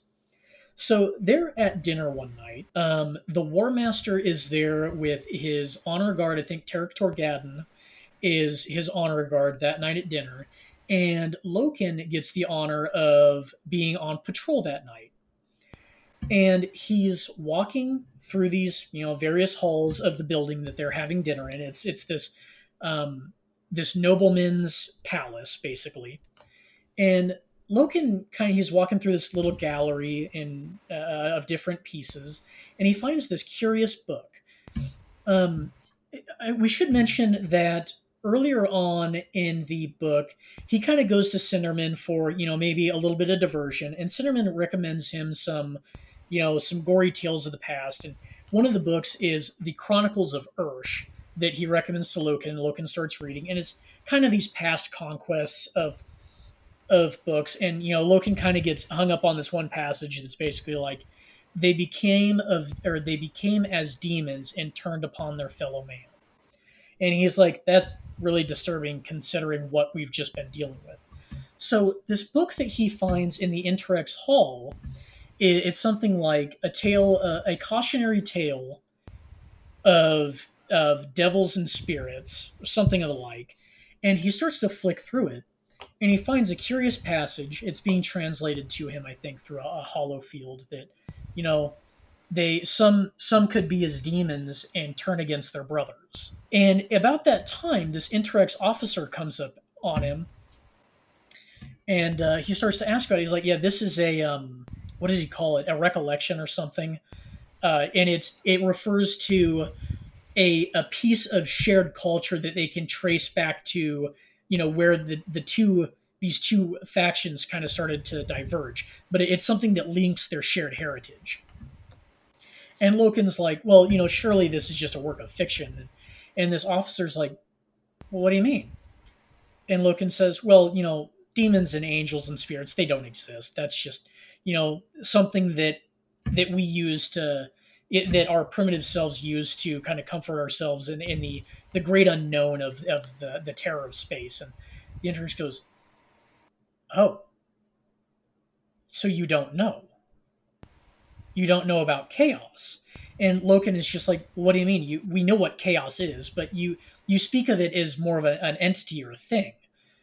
And this officer kind of has this profound moment. He's like, we didn't know what to make of you for the longest time, but now I see it in you. This great naivete that you're unaware of the true horror of the galaxy, more or less. Yeah, and Loken is just sitting there like, "What are you talking about?" But this Interrex captain, he's just overjoyed. He's like, This truth is going to bring us completely together. This is going to bring the diplomat the diplomacy to a whole nother level. We're going to be able to embrace as brothers. All of this stuff, like we were just afraid that with how warlike you guys were, that you had been infiltrated by chaos, and we had been. That's why we had been keeping you at arm's length. Now we know you're not. This is great. And right at that moment, he gets a transmission on his comm bead, and Loken's like, "What's going on?" And he goes, you guys played your hand too early. We knew there was something wrong with you." And Loken's like, "What are you talking about? I don't understand any of this." And he goes, "The Hall of Devices is burning. The Curator's dead. Um, I'm gonna need you to surrender all your weapons to me." And to which point Loken is like, "Hell no, I am not surrendering my weapons." Because he's under strict orders. His first priority in everything is the security of the War Master. And now this alien officer is demanding he give up his arms and just surrender to him. Well, that's not going to happen. So they end up dueling it out. Um, Loken kind of holds back in the beginning, but it reaches this kind of critical mass where Loken just loses his mind on this guy. Disables him, cuts his arm off, and leaves him to bleed out. But he does come up on some other guards and says, I have what does he say?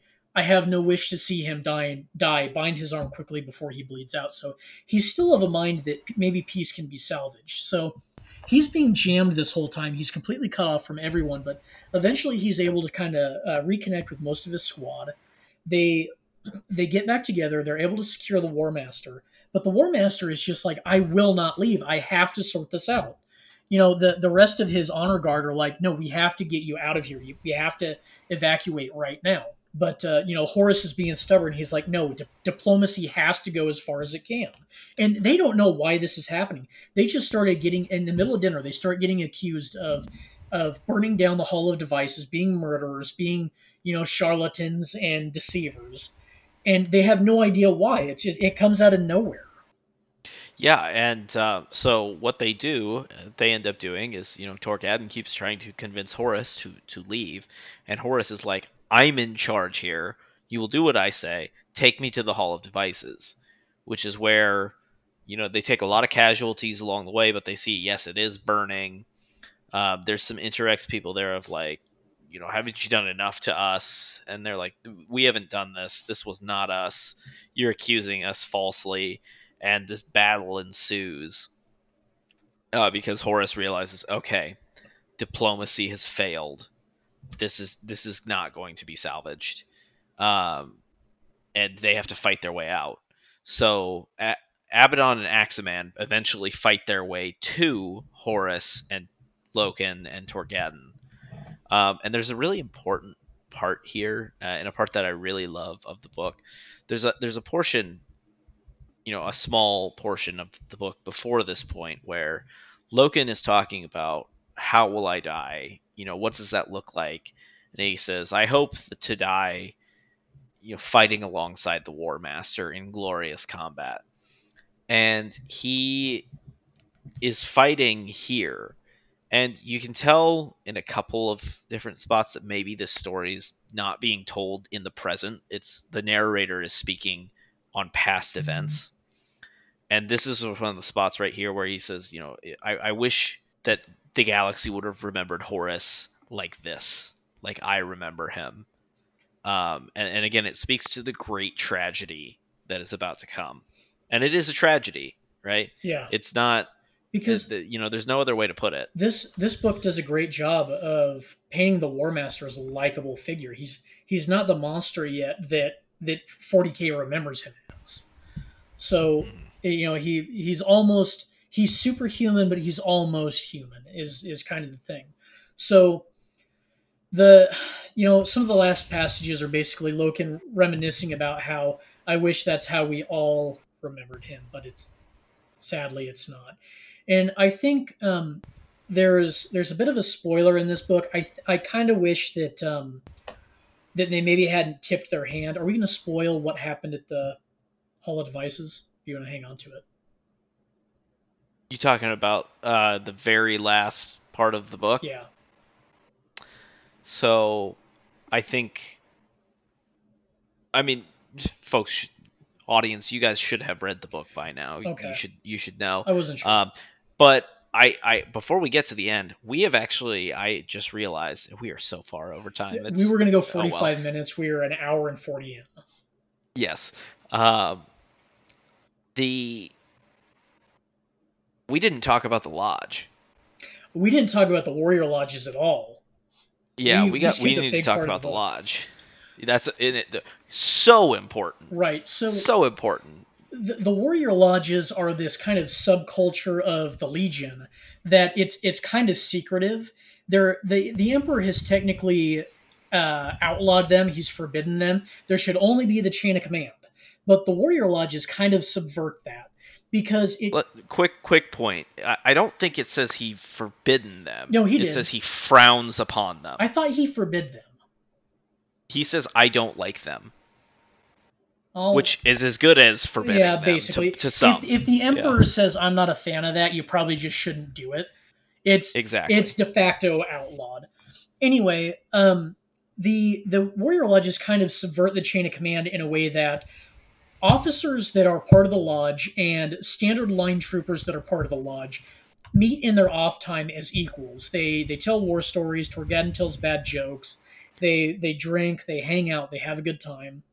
And Garfield Loken is so straight up and down. He really frowns upon this. Again, to him, there should only be the chain of command. And there's also kind of this kind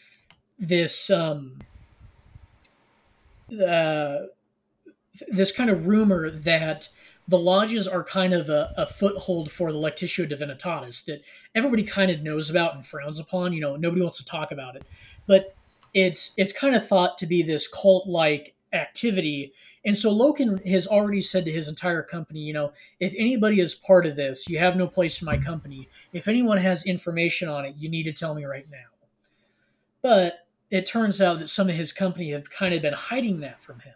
Yeah, exactly. And one of the things we see is that as Loken is cleaning out Jubal's bunk after the Whisperheads, he finds this metal that turns out to be a lodge metal.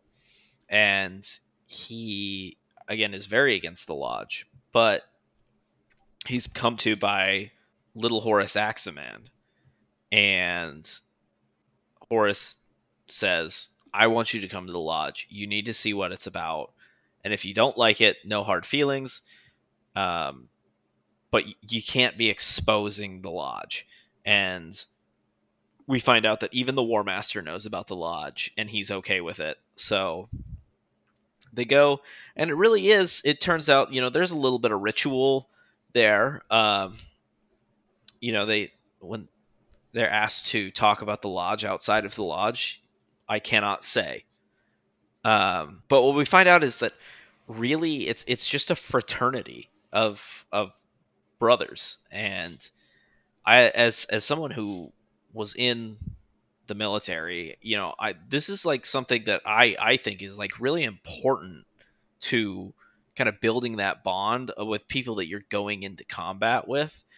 But I also know when it goes outside of the chain of command, it can be okay, but it can also get corrupted fast.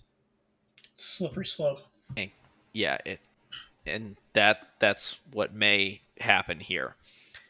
Anyway, Loken goes to the lodge. He sees, okay, I'm going to tolerate this because you've asked me to, but I'm not going to participate. And that's about where the lodge is left for this book. So if you want to go ahead and move to the end of the book, I think we can talk about that a bit. So one of the final scenes is it goes something like, down in the deepest depths of the ship, in the lowest bilges where only the lowliest crewmen seldom go, and there's no surveillance, First Chaplain Erebus of the Word Bearers lifts the shining anatheme up to his eyes and looks at it, and that's the scene. So we know that Erebus has stolen the anatheme. He is the reason the Hall of Devices burned. He is the kind of cornerstone of this conflict with the Interrex now. He's the reason that humanity has been exposed to this conflict now, and that is a pretty big linchpin of every single event to come thus far, or to come, I should say.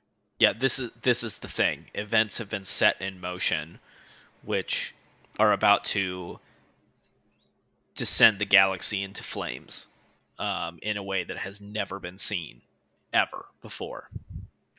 And that's it. That's Horus Rising. So, Waric, overall impressions, and give me a couple of spots that you really liked.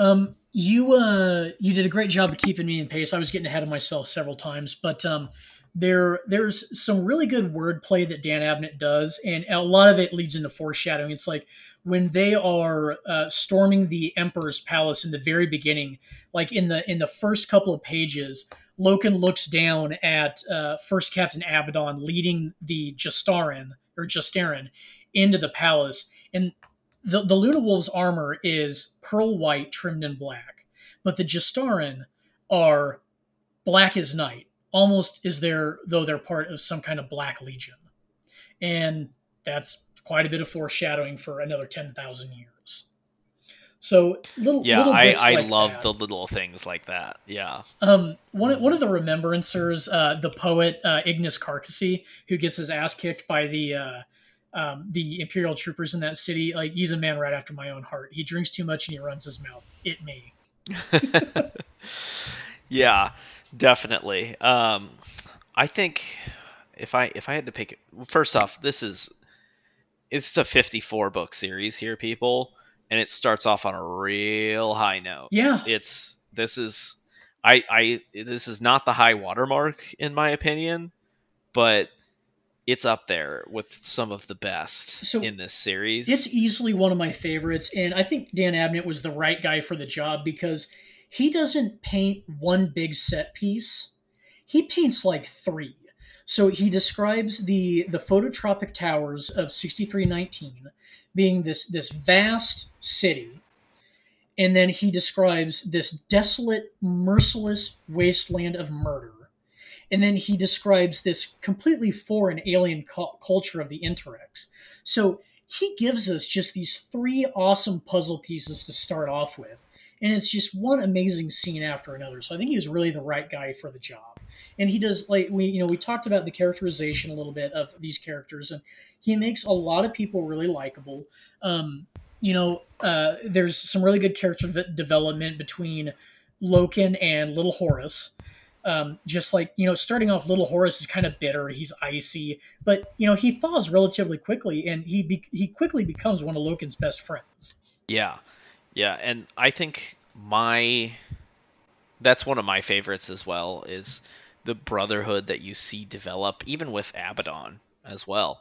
You kind of realize that, like, yeah, he is very much a hard-nosed dude, but there's another side to him just when he's among his friends that not most people get to see. If I had to pick a favorite part, I think my favorite part is honestly when Torgadon is dressing down Eidolon. Oh, it is so good. Because Tarvitz is standing there as well. Like, and Tarvitz is such a good, like, he's such a good guy that, Torgadon's like, oh, you destroyed the trees, and that was what we were able to get through. And Eidolon was like, yep, we destroyed the trees. That was me. And one of Saul Tarvitz's guys, Bull, was like, no, it was Captain Tarvitz who came up with that idea, and he was chastised by Eidolon. And Torgadon just says, Torgadon immediately was like, this is bullshit, and you're an idiot, Eidolon. Yeah, well, Torgadon basically says, well, clearly Eidolon knows a good idea when someone else has one. Yeah, that's one of my favorite lines. There's a really good line where Torgadon's talking about how the Luna Wolves, the relationship between the Luna Wolves and the Emperor's children. And he's like, you guys were never like this in the early days. Why is Eidolon the way he is? There is no purity in pride. There is no virtue in arrogance and overconfidence. And I think it's just a really good way of summing up, like, maybe the Emperor's children are kind of starting to grow beyond their means, and it might be time to put them back in their place. But it doesn't really come to that. We'll get more on that, in the next couple of books. I'm really looking forward to getting into that. Yeah, and we give the Emperor's Children a hard time, especially in these first 3 books. But I think once you get to book 5, Fulgrim, which is all about the Emperor's Children, you really get to understand who they are and why they do the things that they do. Yeah. And that's another thing I love about the series as a whole, is because it's such a big series, we're going to get that with basically every legion. We get a good in-depth look, and there's something to like about every legion, except the Imperial Fists. Those guys are the worst. Oh, yeah. The word bearers still exist. And yeah. Like their Primarch has no accomplishments to his name. He wrote a book. That was it. All their other accomplishments, all their operations were literally planned by everyone else. Hey, I'll give you something you like about the word bearers. Argyltal. Everybody likes Argyltal. You got me That's there. because Argyltal's a bro. Yeah, he's the dude. All right, we are getting way off topic here, so let's go ahead and wrap it up here. Thanks everybody for joining us again. It means a lot to us that you give us a listen and just listen to 2 nerds rant about a science fiction book. We appreciate it. If you like what you heard, give us a like or subscribe or however it works on Apple Podcasts. Leave us a 5-star review. We appreciate you being here. I was actually just talking to my wife before we recorded this episode, and she was nice enough to inform me that she has not listened to the podcast at all. So love you, dear. But those of you who are here, we really appreciate you. But I think we're going to wrap it up here. And we will see you guys on the next episode of Legion Cast. Well, I want to plug our social media before we go. Oh my gosh, look us up on Twitter at LegionCast18, at Instagram at LegionCast18, and shoot us an email at LegionCast18@gmail.com. Let us know what you think. Feel free to reach out. Definitely give us some feedback. I'm sure that some of you guys are going to be like, I can't believe it's another 2-hour lore podcast. We only expect to go 45 minutes, but it really is a crunchy subject worth talking about. So thanks again for joining us. We definitely want to hear from you guys, and this is Legion Cast signing off.